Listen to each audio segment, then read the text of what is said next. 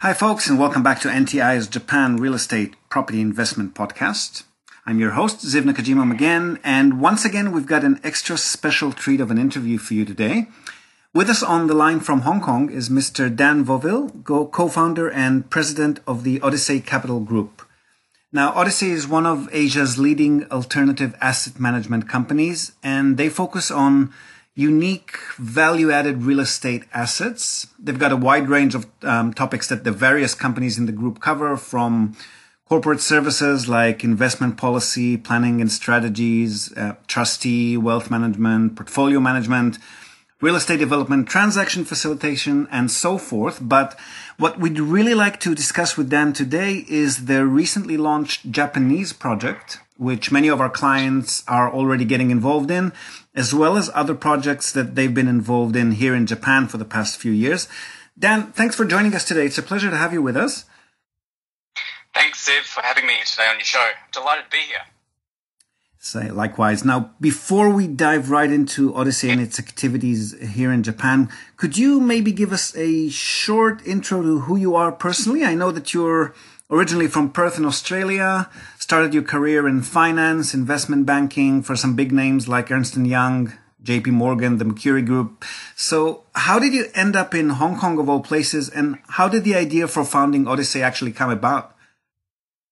Well, I've always had a passion for real estate and investment, and I purchased my first asset when I was the ripe old age of 17 years old. Oh, wow. And after that, I continued to invest for my family office, and I'm currently invested in 9 different countries in the real estate space across a range of sub-asset classes, including residential development, commercial, student accommodation, even agriculture, just to name a few. So my career background was originally in investment banking in Australia, as you mentioned before. I spent 10 years with Macquarie Bank, which was Australia's leading and still is Australia's leading investment bank. And they had just acquired a business in Hong Kong, and that afforded me the opportunity to pursue my dream to move to Asia and participate in the growing Asian economy, which was where I saw the greatest future opportunities. So my decision to be an entrepreneur and co-found Odyssey Capital Group was really based off my passion, which I continue to have, for identifying unique and interesting alternative investment opportunities, and specifically within the real estate space, in thematics that I think are interesting, in markets that we believe represent great value, and in specific niche projects that we can enhance value in, along with our local teams and execution partners, of course. Okay, so you set up Odyssey Capital with that view of providing your clients with unique access to some of Asia's more exciting real estate-related projects. Could you tell us a bit about the first few projects that you and Odyssey have been involved in, the ones that sort of put you on the map, so to speak? Yes, we've done a number of projects, and I guess we're now known for bringing to market very differentiated ideas. Just for example, we have looked at self-storage in Hong Kong before anyone was really looking at it. Also, in the agriculture space, we like wineries and vineyards, specifically in New Zealand and Australia. Who doesn't? And we've even looked at such things as coffee shops in Vietnam. However, one of the projects I'm most proud of is the acquisition of a 200-year-old Japanese sake brewery in Osaka called Daimon Brewery. This was an opportunity to acquire a very historical and beautiful property that had a very special story. And we were very honored to work with both the 6th and 7th generation family of Daimon Brewery, as well as bringing in international strategic investors to co-invest alongside us. These investors helped us renovate and invigorate both the real estate, but also the underlying factory and business. Now, we learned a lot about traditional Japanese businesses, and it also opened our eyes to some remarkable opportunities in the domestic economy. And I guess at the end of the day, our conclusion was that Japan has some really unique assets and opportunities, and it's definitely something that we'll be spending many years working on. Yeah, we definitely want to hear more about that one. But before we go into it, how did you end up setting up your sights on Japan in the first place? What actually drew you to the country from an investment perspective? Well, I've always loved Japan, the architecture, the culture, the food, In fact, I've been traveling to Japan for many years and even bought a holiday home in Kyoto, a 200-year-old house, which I recently renovated to bring back to its original condition. My natural interest in the country naturally led to the discovery of unique opportunities there, but I had to wait for the perfect storm, and it had to be at the right time. The strong drivers that we saw in the local tourism market, the booming resurgence of interest from international tourists as well as domestic tourists, and the real structural changes occurring under the current Prime Minister Abe with the easing of visa restrictions and the coming of the Olympics and so forth. How could I not be drawn to the place? There was a lot of activity going on. Right, and your first project here was Diamond Sake Brewery, which you've just mentioned. So tell us a bit about that one. How did it start? What's involved in it? And mainly, where is it now? Yes, I mean, Diamond Brewery is a very unique project, as I mentioned before. It includes a blend of a number of interesting assets that have all experienced very strong growth since we've taken over the asset.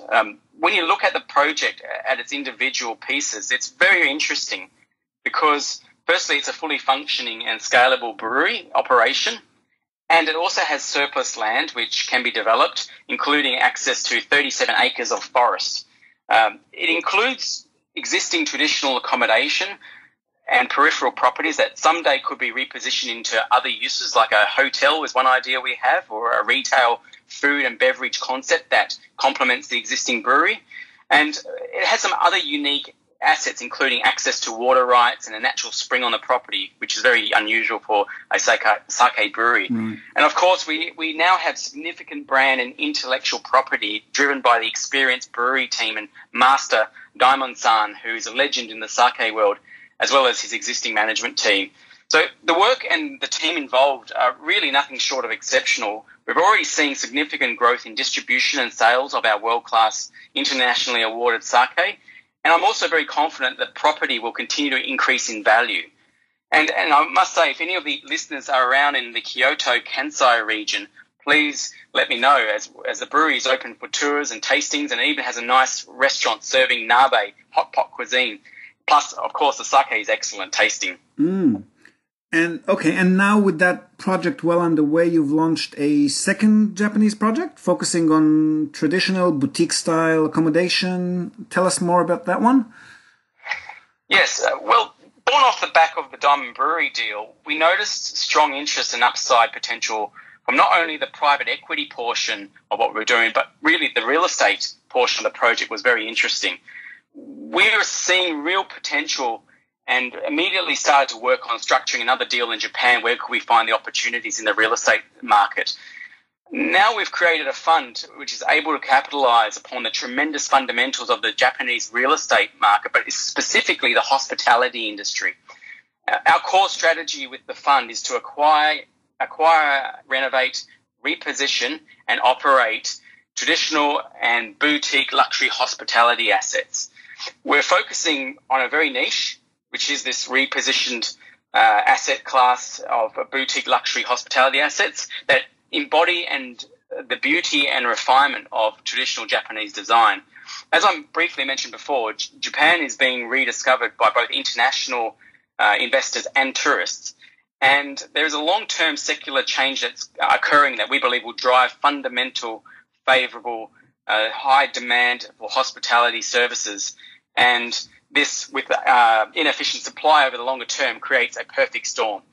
But we did see a massive spike in business hotels, and we knew that we needed to therefore focus not on the limited service part of the market, but we wanted to focus on boutique luxury hospitality segment, which is highly sought after by the most affluent hospitality customer who seeks high quality luxury and a more unique and personalized experience. And this is, as I said before, where we're seeing real supply shortages over the next few years. Absolutely. And this project you mentioned is actually structured as a fund, meaning investors can buy into the entire pool of properties and with smaller or bigger shares of the profit, depending on their investment. Is that right? Exactly right. To be clear, this is a portfolio. We have a pipeline of assets that are very interesting, and we knew this was a real opportunity that we had to take advantage of. So we're continuing to identify a fantastic number of quality assets that we'll put into a fund structure as a portfolio. And we're extremely excited to share this with our investors.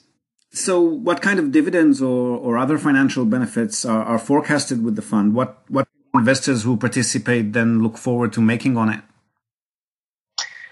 Well, based on our pipeline of real estate opportunities, qualifying investors can expect an 8% per annum preferred return paid in half-yearly installments over the next 5 years.